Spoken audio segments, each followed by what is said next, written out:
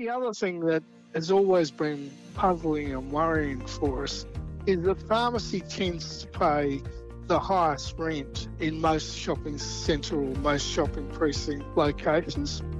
And that seems inappropriate given that often pharmacy is a draw card for most shopping centres, and you'd expect that there'd be some recognition of that. Hi, I'm Frank Siriani, Managing Director at Medica Capital. And I'm Phil Chapman, Director of Lease One, and you're listening to The Guild Dispensary. Welcome to The Guild Dispensary, the pharmacy podcast where we dispense the latest news and updates from the Guild, and you get to hear from industry experts on business and pharmacy-related topics. If you're a frequent listener of the show, today's episode might seem a bit different. New name, new structure, new artwork, new show? That's right. The PBCM podcast has now been rebranded to The Guild Dispensary, with a bigger focus on pharmacy owners and current Guild business. However, while some things have changed, some have remained, and the podcast will still include pharmacy-related interviews with industry experts. And speaking of pharmacy-related interviews with industry experts, as a business owner, you know that renewing a lease can be a crucial decision. Rent is the biggest expense for most pharmacies, so you want to make sure you get it right. But how do you ensure you're getting the best deal? What factors should you consider when negotiating a lease? And how can you navigate the complexities of the rental landscape to secure a favourable agreement? Today, we'll be speaking with two experts who have contributed to the Guild's Pharmacy Rental Report, who can help shed some light on the intricacies of the rental report. First up, it's time for What You May Have Missed, where we catch up on the latest news from the Guild. In the fast-paced world of pharmacy, it's easy to overlook some key updates. So let's dive in and make sure you're up to speed. 2024 influenza vaccines. The Guild is aware that pharmacists have begun receiving private stock of the 2024 flu vaccine. Whilst it is not unusual for pharmacies to receive private flu vaccination stock in late February, it does mean that the Department of Health and Aged Care has not yet published the ATAGI clinical advice for the administration of seasonal influenza vaccines in 2024. The ATAGI clinical advice is expected to be published soon. The timing of flu vaccination is important as protection from the vaccine is at its highest during the first 3 to 4 months after vaccination, at which point protection begins to wane. It is recommended that vaccination occurs prior to the onset of each influenza season, with the period of peak influenza circulation typically occurring between June and September. However, already in 2024, there have been over 15,000 influenza cases recorded, and this represents more cases in January and February than any other year from 2018 to 2024. Pharmacists can begin administering 2024 influenza vaccines in accordance with state and territory laws and the current version of the Australian Immunisation Handbook, which contains recommendations developed by the ATAGI and approved by the National Health and Medical Research Council. Activity surveillance reports, such as that by the Immunisation Coalition, can be of assistance when considering the local incidents. For any patient requesting the administration of a flu vaccination now, the pharmacist should discuss the benefits and risks of receiving a flu vaccination this early in the season to ensure the patient is making an informed decision. If your state is funding flu vaccinations in 2024, please refer to your local advice for program commencement.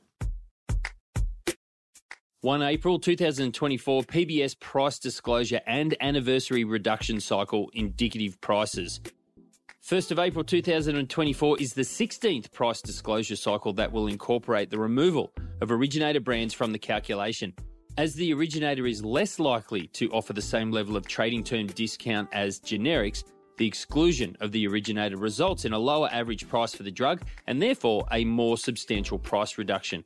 With the introduction of simplified price disclosure, price reduction cycles have occurred every 6 months and have significantly reduced the cost of PBS medicines. In addition to this, the new strategic agreement between Medicines Australia and the government has seen an amendment to the statutory price reductions. In line with this amendment, F1 medicines which have been listed on PBS for 5 or 10 years are expected to experience a 5% reduction, and F1 medicines which have been listed on PBS for 15 years are expected to witness a 26.1% reduction under Section 99 ACKA and 1.48% reduction under Section 99 ACP of the National Health Act 1953. The April 2024 price reductions announced so far indicated total revenue reduction of $147.7 million per annum to community pharmacy, equating to a reduction in revenue of 44 cents per script or $24,883 per pharmacy. It is estimated that the immediate negative impact of this price reduction on stock carried will be $1,825.30 for the average pharmacy. Wholesalers have also been impacted and are expected to lose $5.79 million per annum from this round, equating to 2 cents per script. It is expected the majority of this will be recouped from pharmacy through reduced wholesaler trading terms. The results presented here also include the impact of revisions to the price disclosure arrangements, including removal of the originator brand and the change to a 30% unadjusted price reduction for price disclosure calculations once the drug has had generic alternatives for 3 years. The Department of Health has published indicative price reductions for 1 April 2024, or both price disclosure and F1 anniversary price reductions separately. The Guild has prepared a detailed spreadsheet to assist members prepare for these price reductions by logging on to the Guild website under PBS remuneration, pricing and schedule variations. Second stage of reforms to the regulation of vapes. From 1 January 2024, new regulations to place stronger controls on the importation, manufacture and supply of vapes have been implemented. The second stage of the reforms will commence from 1st of March 2024. A summary of the reforms that will be introduced from 1 March 2024 are as follows. 1. Importation of vapes. A ban on the importation of all vapes without an import licence and permit from the Office of Drug Control. Importers of vapes will be required to provide pre-market notifications to the TGA declaring compliance with the relevant product standards prior to importation and hold a customs licence and permit in relation to the goods from the Office of the ODC under the Therapeutic Goods Act 1989. 2. Specific for pharmacies, unapproved vapes may be sourced from Australian sponsors or wholesalers or directly from overseas suppliers by pharmacies.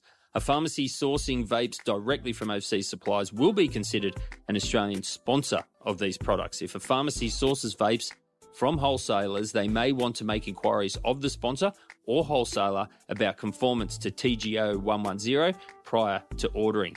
The TGA is working to publish a list of therapeutic vapes for which the TGA has received a notification from the sponsor declaring compliance with the applicable standards. 3. Quality standards. All vaping devices, including unfilled cartridge, capsule pod or other vessel, for use with a therapeutic vaping substance will be covered by the Therapeutic Goods Framework. The updates to the TGO 110 applies to goods that are imported or manufactured from 1 March 2024. And finally, 4. Miscellaneous. Closure of the personal importation scheme for all vapes, including reusable therapeutic vapes. Therefore, the only lawful channel of supply for nicotine-containing vapes is through community pharmacy with a valid prescription. As you heard at the top of the show, we will now hear from some experts who have contributed to the Guild's Pharmacy Rental Report and who can shed some light on the intricacies of the rental report. And those experts are Frank Siriani, Managing Director at Medici Capital, and Phil Chapman, Lease One Director. Let's hear from Frank first. Hi, Frank, and welcome to the show. Your company, Medici Capital, it has a strong reputation for delivering relevant and also accurate analysis to Guild members and the pharmacy industry as a whole. In fact, you've contributed to the Guild's Pharmacy Rental Report by providing significant data in Part 2, which covers rental and leasing benchmarks. It'd be great to kick us off and provide us a little bit of an overview of that part of the report and for you to explain why you think it is so important for pharmacy owners to understand. One of the experiences that I've found over the years dealing with pharmacy and pharmacy owners is really the fact that often there's a disparity between the information available to the landlord or the centre manager and their negotiators and the pharmacy owner. And it's not an area of expertise often for pharmacy owners. That the data is quite different to what centre managers will often want you to believe the data is. And obviously they have their own set of data and they tend to focus on things like the average or in their minds what is normal, and that often is the best price they can get out of you. So One of the things that we've always focused on and discussed with the Guild over the years is really the idea of making sure that there is data and that data is segmented by the type of property or the type of shopping centre, and also that people understand that there are some spurious elements to the data that need to be factored into any negotiation. Now, it is a negotiation play, and to some extent, data is not going to win the argument for you. You need experts that are going to help you there.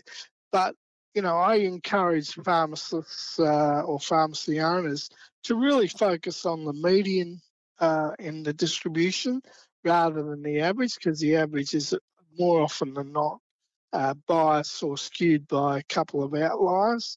And there are people out there that will often pay well over the odds in the expectation that they'll achieve something which is probably never manifests itself, if I could use that term. It doesn't actually happen until sometime down the track. And I'm happy to talk about some stories there, but no doubt. So the data is an important element, or it's one of the key elements in your negotiation. Look at the data and make sure that you have the real numbers. Now, our data is based on the actual lease, and we look at not the payments as reported in the accounts, but what the terms of the lease specify, including outgoings. You spoke there about what pharmacy business owners should and could be focusing on. I'm curious, have you spotted any trends or patterns in the data that may be particularly relevant or impactful for pharmacy owners and that they need to be paying attention to? One element is the fact that the average is always higher than the median, and the median is a better start point for your thinking, and you shouldn't be paying the median unless you've got a productive or reasonably expected productive site. And from that point of view, you need to make sure that you've got the other qualitative aspects about the centre or the location ticked off as well, and they include, that there are other tenants that are going to support you. There is a marketing program, and there is a if they are suggesting that there's doctors nearby, that those doctors are actually full-time and do exist. And that's certainly something that we found often, that the landlord or the agent might be representing that they've got all these doctors coming on board, but they often don't manifest. I think the other thing that has always been puzzling and worrying for us is that pharmacy tends to pay the highest rent in most shopping centre or most shopping precinct locations. And that seems inappropriate, given that often pharmacy is a draw card for most shopping centres, and you'd expect that there'd be some recognition of that.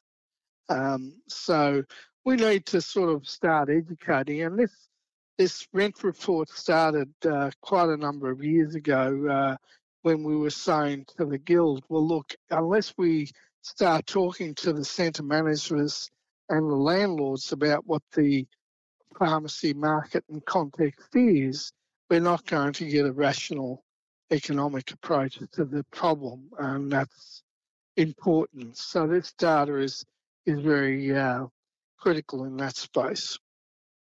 Data like this isn't what pharmacy business owners typically focus on or maybe are experts in. So as pharmacy owners start to engage with the report and the data, what are some of the common challenges or maybe pitfalls that they might encounter when trying to understand or interpret things like pharmacy occupancy cost benchmarks? It's one of those things that you've got to look at the total costs of the site. And, clearly it's got to take account of the rental amount, any specific outgoings that are being paid, and that should include any promotional levies and other levies that are included by the landlord or the shopping centre. Now, often they'll vary. Now, if you're in a strip location that's obviously owned by an individual. Often there may be some, differences there because they won't be necessarily charging all these other on costs. So one of the things that we need to look at is the total costs. The other thing that I suggest to our clients that they look at is whether the total costs, total occupancy costs, is reflective of the productivity of the site. Whether you're paying a fair amount for what traffic is being driven to you by the site or the location. And the other thing is what proportion of your profit is going towards your occupancy costs. One of the things, Daniel, that I've found over the years is that there is no correlation. I'm an economist, and essentially I assume that the market will always move towards an equilibrium and there's a fair price in the marketplace. Well, that's just not true. The more you pay doesn't necessarily mean that you're going to get a better site or a more productive site. And that's an issue that pharmacy owners need to reflect on. I think another issue that they should reflect on is whether they're in the right site for the business that they're currently doing or plan to do in the future.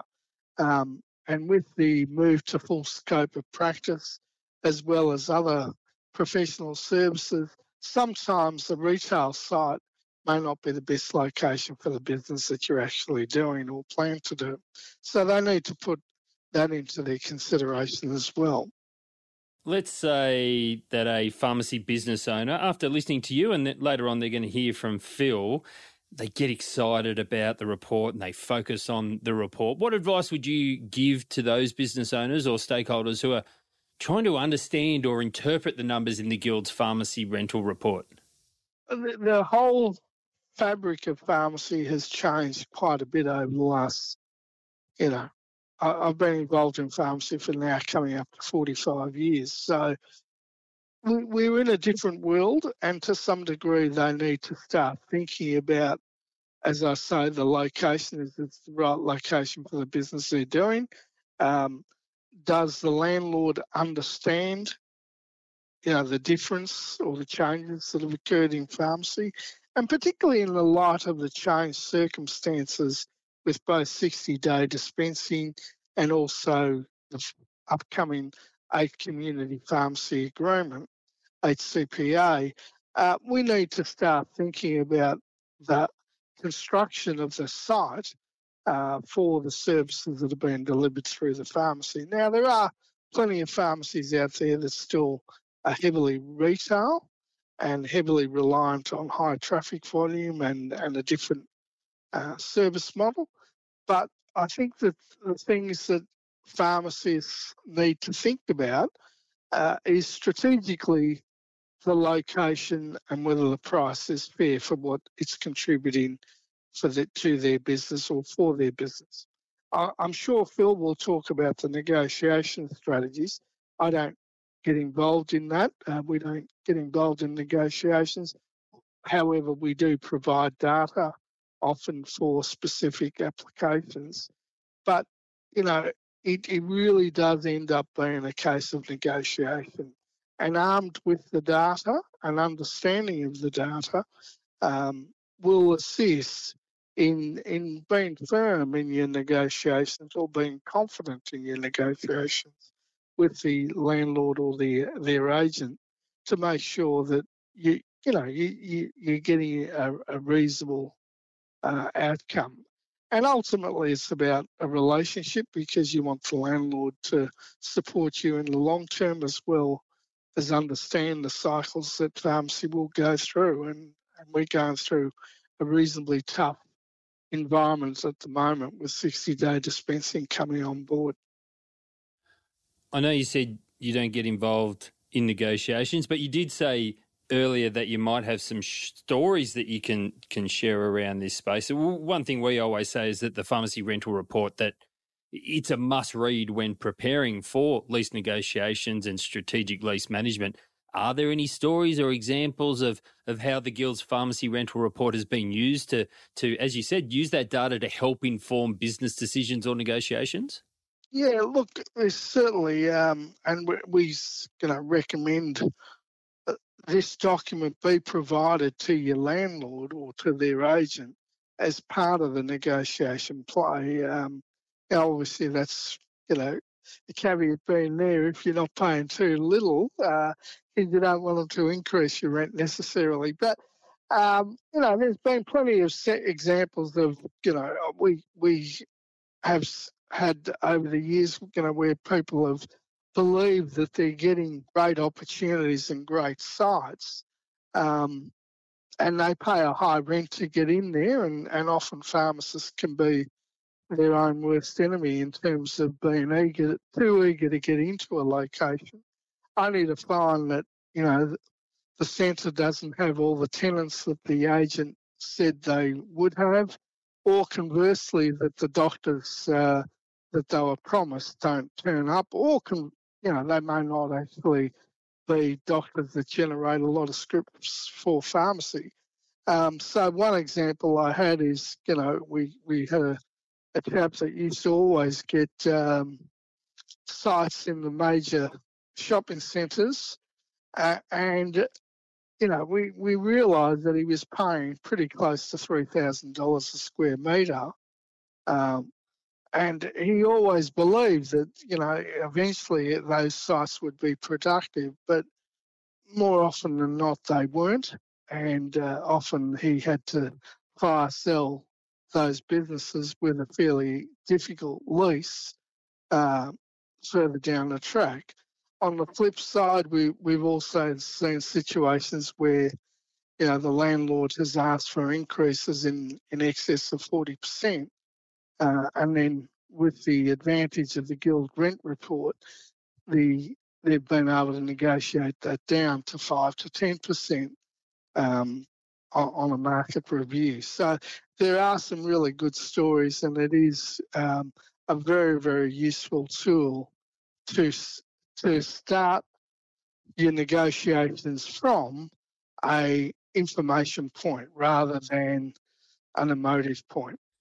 Great chat, Frank Siriani, Managing Director at Medici Capital. Thanks for joining us on the show and sharing your views on the Guild's pharmacy rental report and, of course, your significant contribution to the report itself.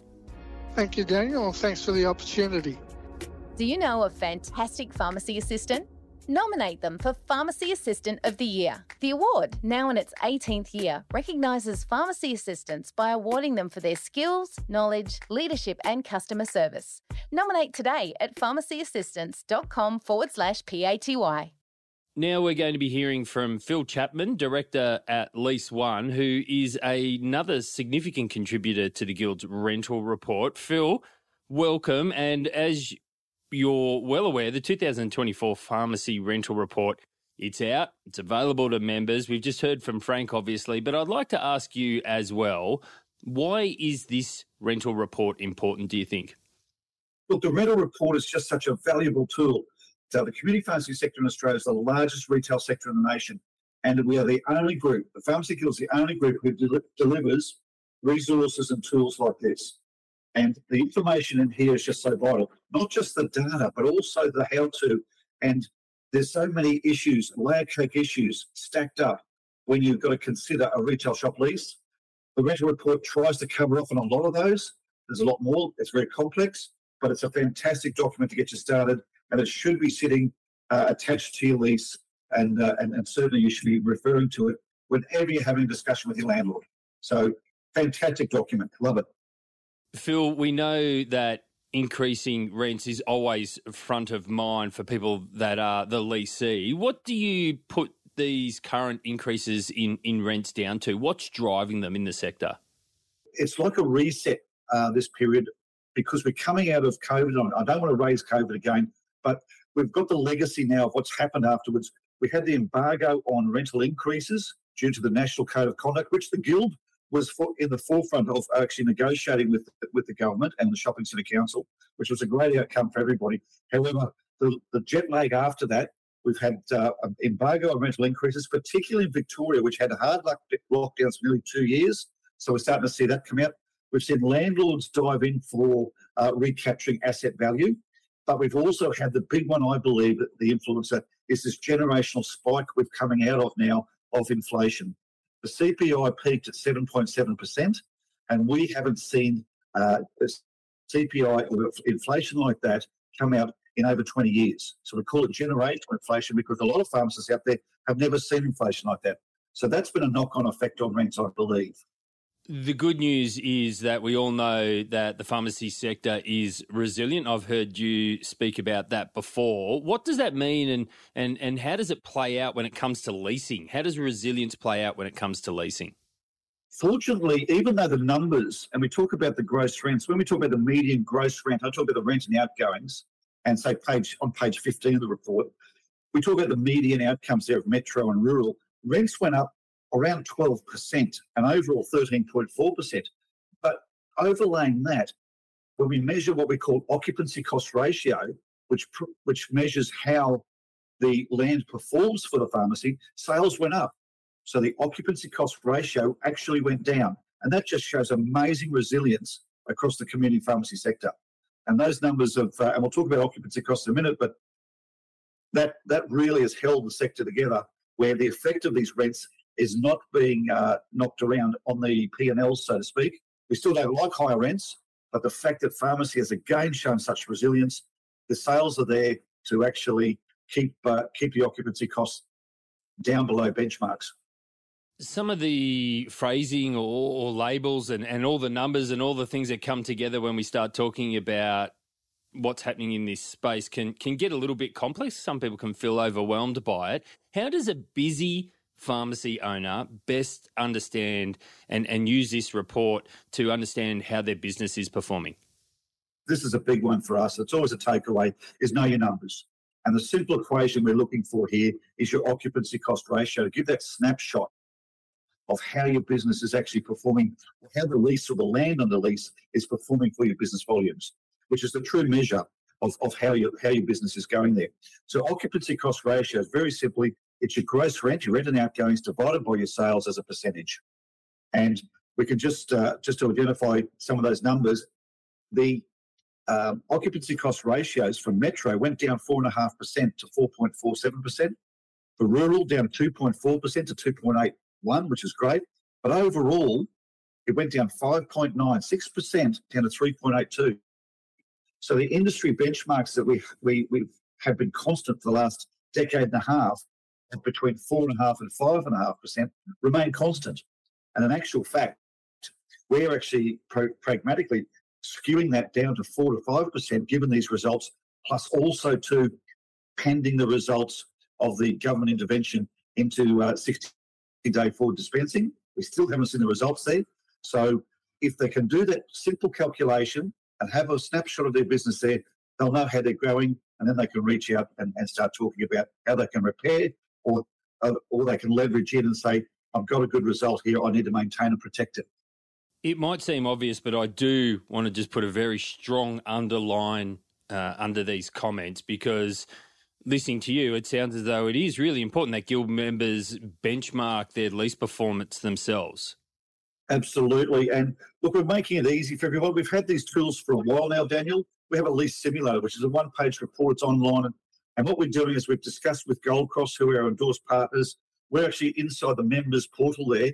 We're going to put a supplemental document in there in relation to the report with a lot of information, tools and resources. But the main one will be our lease simulator, where they can go in, they can do it, fill it out, and it actually calculates their occupancy cost ratio for them, plus gives some other dashboard metrics, and they get that report straight into their email. So I implore everyone to use the lease simulator, use it for planning, use it for run a report every time you're having a chat with a landlord, but particularly as a starting tool to understand where they sit with their lease. That is great news, because easy and practical tools are always very helpful on the front line. Now, Phil, we could talk all day about metrics in the report, but unfortunately we're going to have to wrap it up. So I just want to ask you one last question. Based on those things that you've spoken about today, what would be the main takeaway that you want the listeners to have? there's always two with us, and every one of our presentations, there's always the two metrics or the two takeaways. The first one is about skewed to today, and that is know your numbers. Research is mandatory, benchmark your occupancy cost. But the big takeaway always, and the underlying of everything, is the leverage time. On the front page of your lease, there's only two things on there, the who and the when. And it's got a commencement date, an expiry date, so leverage time. We only lease time over space. And if we understand that, we're going to get better outcomes and better deals, and everyone out there is going to be more profitable. Phil Chapman, Director at Lease One, it's always a pleasure to catch up with you and get your views and hear you share your expertise. So thanks for joining us today. Oh, thanks, Daniel. Always a pleasure. Always happy to contribute. Next up, it's Policy Corner, where we dive into the policy world of the Guild's latest submissions. Whether it's an update on an existing proposal or a brand new initiative, these submissions have the potential to shape the landscape of pharmacy. Joining us now for Policy Corner is Scott Harris, Director, Workplace Relations and Business at the Pharmacy Guild of Australia, to discuss the industrial relations legislation. So, Scott, the industrial relations legislation, it's passed the Senate. Let's start with a little bit of a brief overview of what it is for us. Since December 2022, there's actually been 4 pieces of legislation put through the Parliament that we've actually been advocating on members' behalf dramatically to help them not make their employment relations or their workplace more complicated than what it is, because it's one of the big things members have been telling us now. Employment relations in the business is so complicated, they don't know where they're going. So one of the big things for us is try to make it less complicated so it makes it easier for them to run the business. So if we're just talking about the latest one, which went into the Parliament in September 2023, it was a phenomenal piece of legislation, over 800 pages worth of changes they wanted to put into the Fair Work Act. For us practitioners, it was phenomenal, even just trying to get our own heads around it. We live and breathe this stuff, let alone trying to educate or pass it on to our members that they can put into the business, which is not their primary role. Theirs is to run a business, not understand this side. So out of the 800, it got to Parliament. They started arguing over it particularly.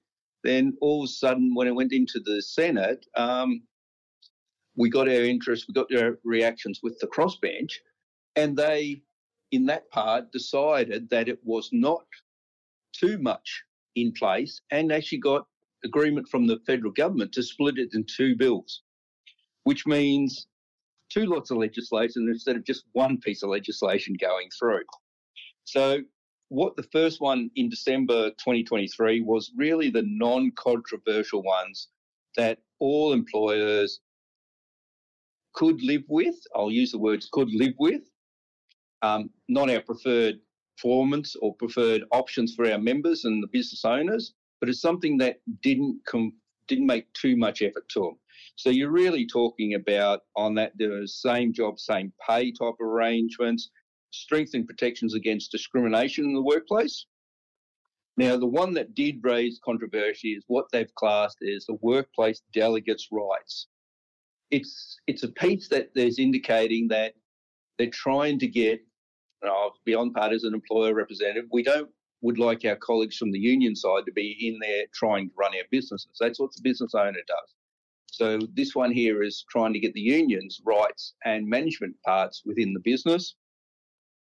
There was small business redundancy provisions, which was talking about where somebody was being wound up in administration, which didn't apply to most of our members. Then we looked at in strengthening work health and safety. The one that really came out is we weren't against it. It's what they classed as the wage theft changes to the legislation. We got changes to it where it was actually done that it's applying to those people who have deliberately, intentionally, or systematically not paid their employees correctly. And it's been a strong one. Even our members agree with us on that. Those people who do that should not be protected. They should be had the full force of the law go against them because they're actually being deliberately wage thieving their employees' wages or not paying them, which gives them an advantage against other employers by not paying the right amount of money going out on labour costs. That was a good one to go with. That was reasonably non-controversial. The one that stayed in the controversial, which is the one you indicated at the start, is in February, went through February this year. Now, that has some phenomenal changes, but very limited impact onto pharmacy itself.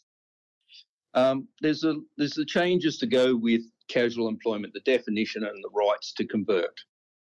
There's the changes to go with sham contracting, which is talking about where you're passing off an employee as an independent contractor. Definition of employment, which was the High Court decision last year around about the contract of employment was the primary. Now it is the totality of the job you've got to look at on the casuals. Other than that, all the rest was to deal with potentially what they class is the gig economy, being your Ubers, your delivery drivers, your mobile or digital labour platform people. That's what a lot of the legislation, which has got limited impact on the pharmacy, which is okay, but it's a big thing we've got to get our heads around from there. That is really what that last bit of legislation that comes across. There's a lot of things in there. Now, I do know, and it's been in the media quite often, is this one that runs around right to disconnect. I'll be up front. We're still trying to work our way through that particular one on what does it mean right to disconnect on outside of normal working hours. What is a reasonable amount on that side? We're still working on it. We'll be working with the Fair Work Commission because it's been drafted in legislation. We have to do it, but it's putting in the legislation and educating the members, being the employers, on what that really means from there. So that's a very down and dirty part of what has been going on in the last lot. And out of 800 plus pages, we are still working our way through the explanatory memorandums and the legislation itself on what has to happen and what has to be put into employment conditions now. You say down and dirty. I was going to say it was a great overview. But, Scott, if we pare it back a little bit, as a broad overview, why do we need this legislation and particularly the changes that are being made? I'll run the employer part. 2/3 of what was being proposed by the federal government is no requirement to come in. It was their election concept because it is a Labor government at the moment, and a Labor government traditionally supports the employees a lot more than the employer.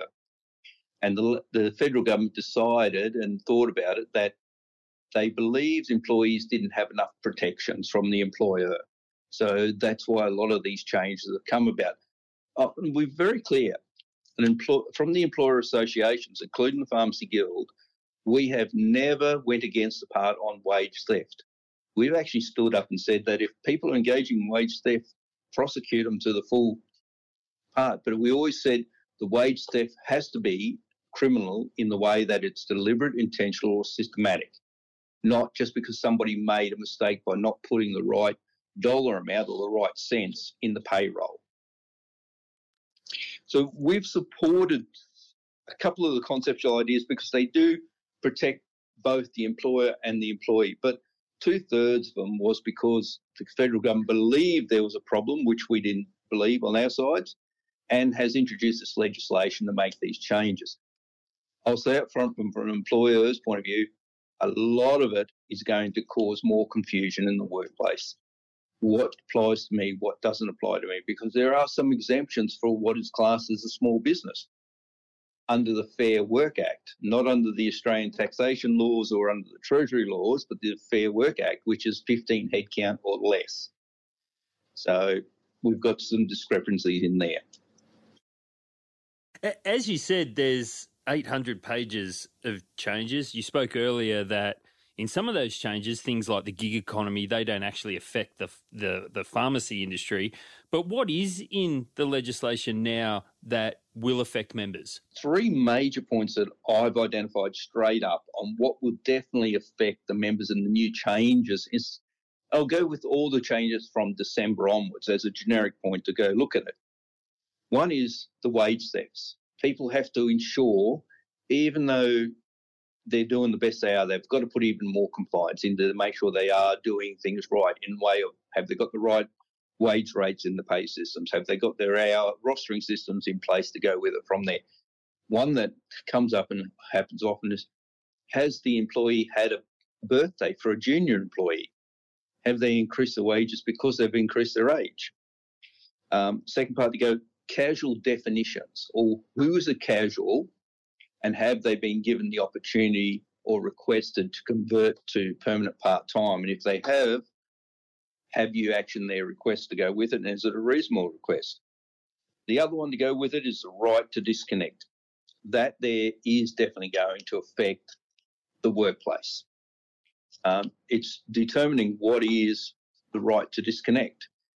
I'll use an example for the pharmacy industry itself is if you've got pharmacists on duty through the day or through some of their business hours and they provide prescriptions and medicines to a patient or a client who's come in through the door, and all of a sudden the questions come up after on the next shift about that application or provision of those prescription medicines, is it reasonable to contact that person who was on the first shift who did the action, or is it not? Safety's got to come into this question too, which hasn't been considered or worked through as deeply as we can. Same as the other one is delegates' rights in the workplace. That's going to affect all businesses because it's becoming a workplace right now is where if the workplace has got union members or have got employees that could be covered by a union, they could elect somebody to be the union or the delegate worker in that place. And that leads into use of facilities, that use time, that leads into being involved in decision-making processes. And the other part that goes with that particular one, they talk about what is industry interests. We're still trying to work that ourselves. Even the Fair Work Commission, who I've sat down with in the last week and that, is still working through that to make sure what we put into place is going to be easy to understand, simple to look after, and all parties, being employer and employee, can abide by what is their obligations. It's going to be time consuming, but we hope, and I'll use the word hope, that we get it right for employers and employees. So, Scott, still lots of work, understanding and application to come, and we're all going to learn as we do that. How long until these changes actually take place, though? If I use the latest lot of legislation to go with it, it's actually on day of royal assent, or when it gets proclaimed in Parliament, there's a series that starts. There's another series that starts 6 months after the day of royal assent. There's stuff that are coming in on the 1st of July 2024. There's other ones coming in 12 months after royal assent, and then there's still ones coming in January 2025. So they've spread them out a little bit to give us time to get them into place. But looking at the moment and what we're working on as a guild, as an employer association for our members, is the series of ones that have to be in place by the 1st of July 2024 this year. And that's talking about the delegate rights, the right to disconnect, as two of the major ones that have to be in place by the middle of this year. We're trying to get ourselves right on that to run the education programs and make sure the information is there available for employers and employees on those particular points.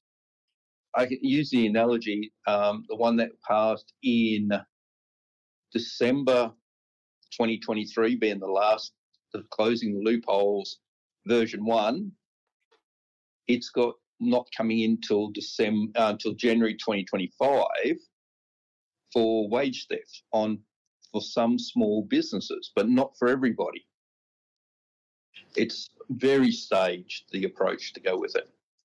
And I should say at the same time is this is only one aspect of the whole lot. We still have got cases in the Fair Work Commission from the previous lots of legislation to do with pay equity, work value cases going through the Commission being introduced too at the same time. All right. Well, that all sounds very complex, but also very interesting, and it's obviously going to have application for members. So, Scott, how can members find out more information about this legislation? I've got 3 ways, and I'm still trying to work out the best way myself on how to get it out to everybody. I can tell you, and you know that yourself, Daniel, on different aspects of trying to get information out there.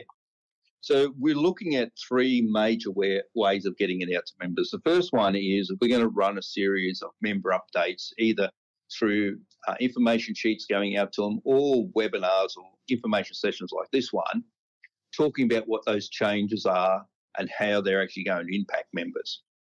The other one is we're looking at doing is on the Guild's website. We'll have a dedicated part within the WR blog site about when a change is coming, what does that change mean, and what should an employer or employees be doing about it. And then the other one is just normal mail outs through our members' monthly communication in just that, saying this is coming. Have you started your actions or obligations to make sure you're compliant? Then the last one, if you're still lost, give one of your workplace relations advisors a call and we'll walk through what we're talking about. Excellent. Well, Scott, thanks for joining us and providing an update on the industrial relations legislation. And thank you, Daniel. And I just hope the members, being the employers and the employees, think about finding the information they need or give us a call and have a talk about what's going on. A big thank you to both Frank and Phil for sharing their expertise on the subject today. I hope these insights have been helpful for you and that next time you look at the rental report, you feel empowered to start negotiating for a better lease. Thanks for listening, and until next time, I've been your host, Daniel Oyston, and you've been listening to episode 1 of The Guild Dispensary.